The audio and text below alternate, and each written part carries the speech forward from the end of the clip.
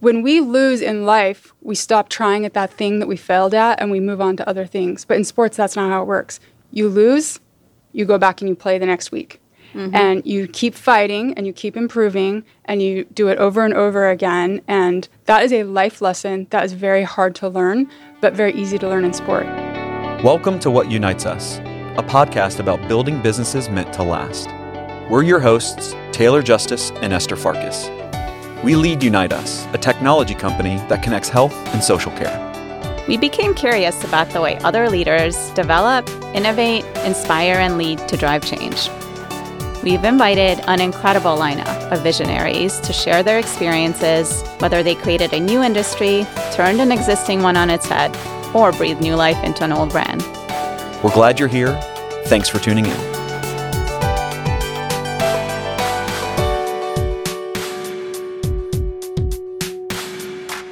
Hello, I'm Taylor Justice, and this is What Unites Us. And I'm Esther Farkas, and I'm super excited to welcome my dear friend Lindsay Barenz to the show today. She is currently president of the Oakland Roots Professional Soccer Club and also the soon-to-come Oakland Soul Women's Professional Soccer Club in Oakland. Lindsay, it's so good to have you. Tell us a little bit about the team and how you got to where you are today.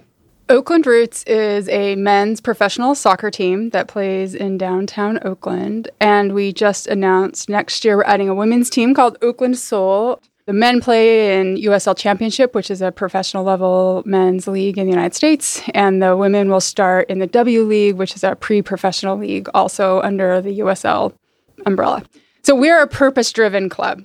We are dedicated to our values and we are committed to Oakland. That's very unique in the world of sports. Yeah. It's becoming more common for teams to be active in their communities and for businesses in the United States to have values and a commitment to their community. Yeah. But the Oakland Roots were founded on the basis of that, and it's very unique. And it's what attracted me to the Oakland Roots, and I will say since I got there, the great thing about this organization is that there is no sunlight between what we say we want to do and what we actually do. Yeah. We actually take our purpose into account in all of our decisions. What does our fan base look like? How do we fill our stadium on game day? That means we have to price our tickets appropriately so we're accessible to everyone who lives in Oakland. Yeah. And so our purpose is to harness the magic of Oakland and the power of sport for positive social force. That doesn't mean we don't make mistakes. We do. Yeah. But we really do our very best to live our purpose every single day in every single decision. Well, that's obviously fantastic. But the question that I think of immediately is, does it make it harder to build a professional sports team when you're also looking for sponsors, you're trying to find the right talent, you're trying to recruit athletes to come in? I think some people will shy away from those values when it comes down to dollars and cents. Kind of walk through not just, I guess, the decision-making process of being accountable to what you say you're going to be accountable to, but maybe some of the hardships that come with that. Short term, it can create hardships, but long term, it's the value of our organization. There's value in our values. We believe that we will be a far more successful and ultimately profitable and valuable organization by having this purpose that we're dedicated to and living it. And our organization will be worth more to our community, but also to our investors if we are successful in doing that. But yes, there are definitely short-term times where there are consequences because we will not compromise our values. There have been corporate partners that we have considered and that we have declined on the basis of them not fitting our values. That requires a real commitment from your ownership. And that is not easy to come by. And we're very fortunate to have unity amongst our owners, our founders, our employees, our coaching staff, our players. Everybody understands what the purpose is when they walk in the door. And the expectation is that we comply with it in all things. Well, I think that's how you create legacy because it's playing the long game. And it's also creating those ties to the community where they're invested in your success. They want to show up, they get rowdy, and they come support the team. We're going to come back to your current work, but how do you know Esther? So Esther and I have known each other since 2007. Okay, yeah, I'll take it. That is a commitment, and I applaud you. Oh my God. We were baby M&A attorneys together at a law firm a stone's throw from here, Cleary Gottlieb. So for the folks that listen, We have a wide variety of people. So acronyms, M&A. Mergers and acquisitions. And what does that do? Buying and selling and merging together companies. We were lawyers for those deals. Okay, so how'd you guys make the connection? Well, I think we should start with what M&A's really like. And I think we should definitely not discuss that. That's horrible. Far more boring. Well, let's start with just the general world of mergers and acquisitions and Wall Street law firms and corporate law, because I think that's relevant. I think that sort of tells you a little bit about why we became friends. So at the time that Lindsay and I entered this, and we were fairly new, and she was right out of law school, Yale Law, and maybe you'd worked for a year or two. And I think she'd worked at a law firm in Washington. I was right out of law school as well. And at the time, the way law firms are structured is there's a partnership and then there's associates. So we came in as associates, and you choose, a group that you work with. We're both assigned to mergers and acquisitions because it's a very busy time. And there were at the time no female partners in that group at all. In terms of associates, I think it was a fairly healthy mix, still a minority. On these big deals we were at, usually you had bankers, you had the company and their counsel, you had us and our team, and then you'd have any other accountants or advisors. And I would say the chance of seeing a woman around the table, 0 to none. Yeah, often, generally. I think in the respective rooms we were in, we're the only women in the room. Yeah, so that was not unusual. And we're also very junior on our team. So we found each other, honestly, because we saw some similarities and could kind of navigate that world together. And we did that for, 3-4 years that we did that, right? Yep. Well, you obviously left that place. Did you transition there? Did you become a White House fellow? Yeah. So Esther couldn't keep you. You had to go to D.C. All right. So tell us about the White House Fellowship. Okay, so the White House Fellowship is this very fancy program that was started by the Johnson administration during the Vietnam War when working government service didn't have a great reputation. And they wanted to make it something that people who were doing well in their careers would consider government service as a career opportunity. And so what it does is it takes people who are sort of mid-career, who've had success early in their career in the private sector, plus people from the military, and puts them into this fellowship program where you serve in the cabinet office, or I worked at White House OMB, or at that very high level in the agency director's office. Basically, you spend a year working in this high-level role in the government, and you learn about the job. Like, you have a job in government. But then on top of that, there's this educational component where you learn about leadership, public service, and government policy. So you spend like a year meeting with all these fancy people. You sit around the table with all the cabinet secretaries and talk about leadership and what decisions they made that led them to be who they are, where they are, and you learn a ton. And it's one of the most incredible years of my life. And I'm incredibly close to my fellow fellows. So anyways, a really wonderful program, and more women and people of color should apply. So if you're interested in that, reach out to me on LinkedIn, because I will literally talk to anyone about it. I'm a super advocate for that program. Like, it was really life-changing. And that made for a career change for you. So you stopped, I think, right then being a lawyer. So I started out as an activist. I was a union organizer. I worked at a ton of political campaigns. And then I went to law school and became a corporate lawyer. And then I went to the White House, and being in the White House Fellowship Program, you're constantly, it's like kind of reinforced, like, you have already succeeded a lot in your career. Now, what are you going to do about it? The immediate response for me was to go back into politics. I'd run my friend's campaign when she ran for mayor of my hometown in 2015. Jackie Biskupski elected her mayor of Salt Lake City, first openly gay mayor of the capital city of the state of Utah. Which is, just to pause there, incredible. You went from being a lawyer to being very involved with media. You did that super well. And then you went on to be a campaign manager on this super important campaign. And to win it on your first time out, it's craziness. Yeah, thank you. It was a really great, but also exhausting experience. So that was 2015, 2016 happened. 2017, I was like, okay, what should I do? I guess go back into politics, try to fight for what is right. I went down to Alabama. I worked on Doug Jones' campaign, which was amazing. But at the end of it, I was like, I just can't do politics. Yeah. It's just exhausting, and it's just not for me. And I'm always disappointed, no matter the outcome, even in winning. I feel like it does so much brain damage. I could never truly live my values because so much compromise is required in politics. And so this is early 2018, and I'm thinking, There's got to be a job for me that's at the intersection of my passion, which is social justice and social equality, and my skill set of business development, doing deals that I learned being an M&A attorney. Right. And at the time I was looking for this place, an NWSL, the Women's Professional Soccer League in the United States, launched a team in my hometown of Salt Lake City, Utah. And it was just like a light bulb. I was like, duh, sports is the intersection of business and activism, because you have these athletes that have these passions and this platform to try to bring about social change. So to be really specific, I called my friend the mayor and I was like, do you know the owner of this team? So it was Real Salt Lake. They were launching the Utah Royals. And can you introduce me? And she was like, I'm in my early 40s, like all this stuff I've done. And she's like, yeah, but like, what are you going to say to them? You've never worked in sports. And I was like, well, I just want to like be in the organization and I want to see all the parts of it and I want to learn how it all fits together. And she said, do you mean like an internship? And I said, yes, but let's call it executive in training. So I got hired there as a lawyer, which I actually think might sound like, oh, that sounds really cool. You were able to get a job as a lawyer at a sports team. I didn't want a job as a lawyer. I had quit practicing law in 2011. I had moved on. Basically, it was like, well, you can be a junior sales exec or you can be the VP of legal. And I was like, okay, I'll be the VP of legal, which I know sounds amazing, but I didn't want to be a lawyer, right? But that was my way in. But it probably also gave you a look into the organization and how it operates in a completely different level, positioning you to eventually run an entire organization because you know the ins and outs of it. 100%.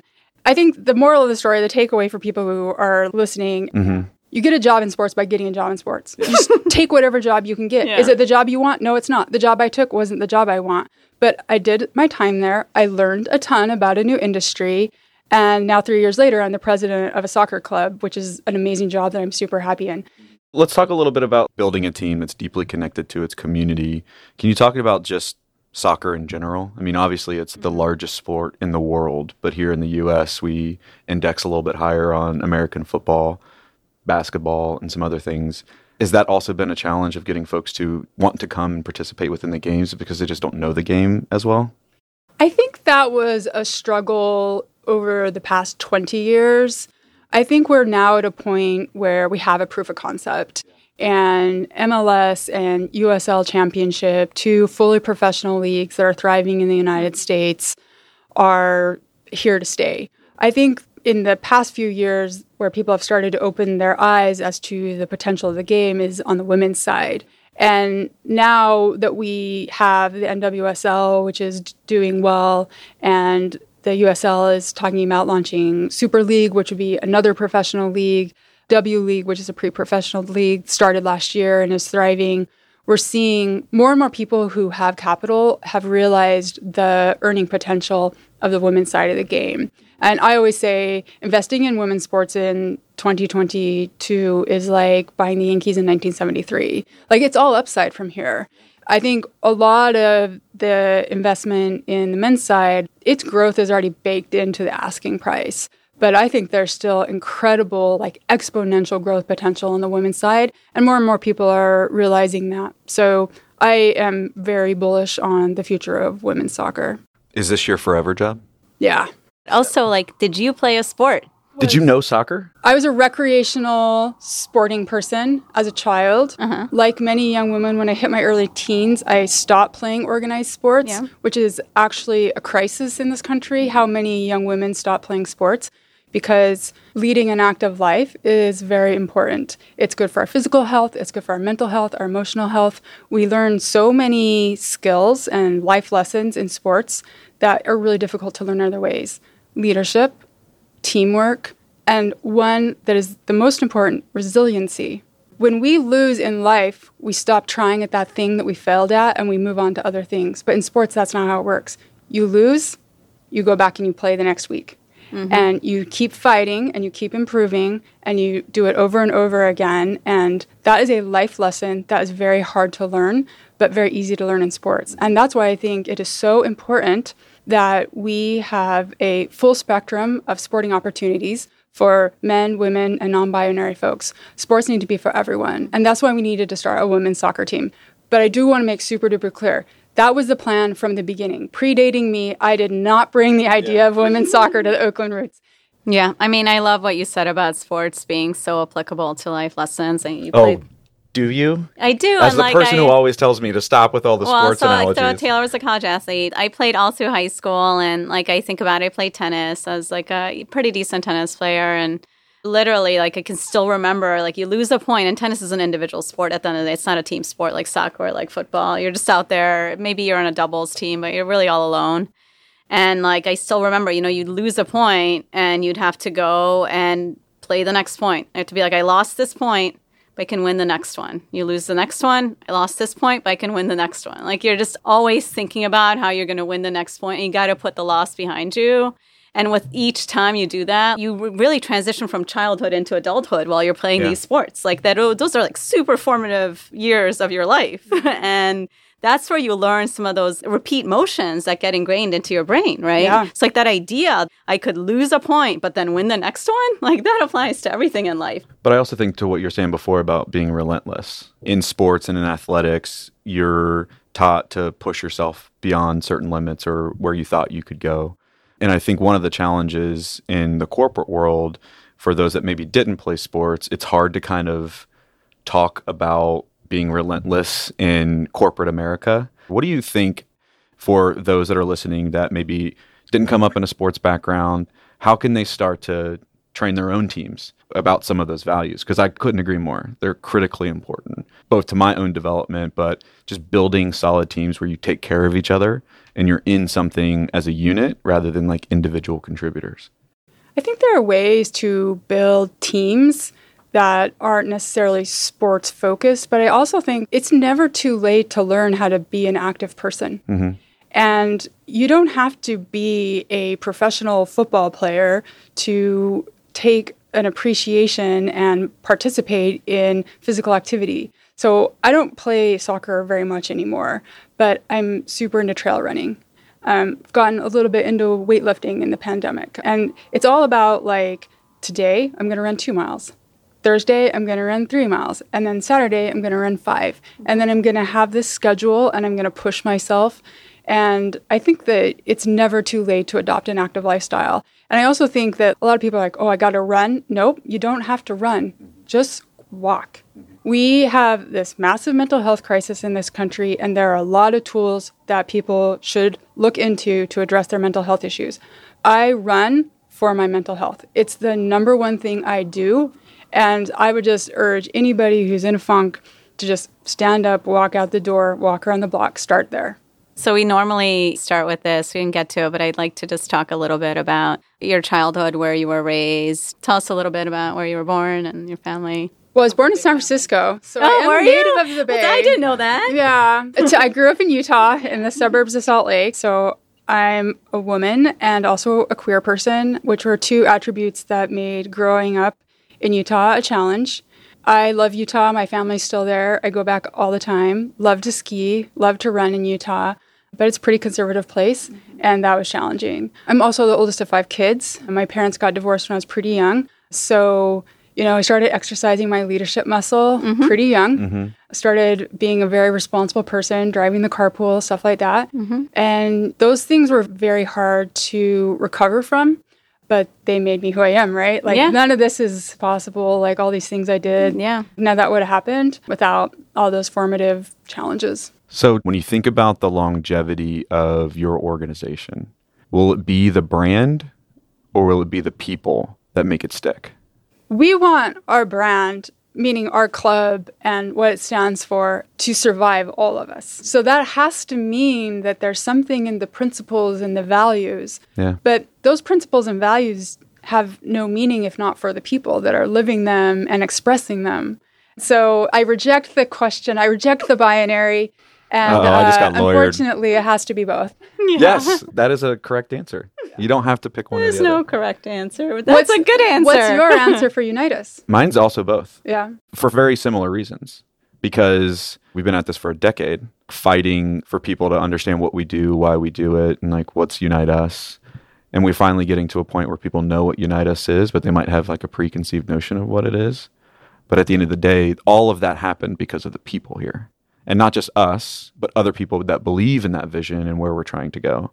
So I'm with you because it's not just about, okay, unite us and we're doing X, Y, and Z. And I think it's probably very similar for you.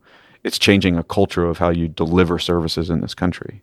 That's what I want Unite Us to represent. But at the end of the day, we always talk about like you can't reinvent health and human services by eliminating the humans. Same principle. Yeah. It's about people, and the brand is lifted up because of them. Amazing. Thank you. Thank you. Thanks for coming. Hey team, thanks for tuning in today. We want your feedback. Who should we talk to next? What questions should we ask? And what do you want to get out of this podcast? How can we get better? Email us at podcast@uniteus.com. Let Taylor and I know what you think, and we'll see you next time.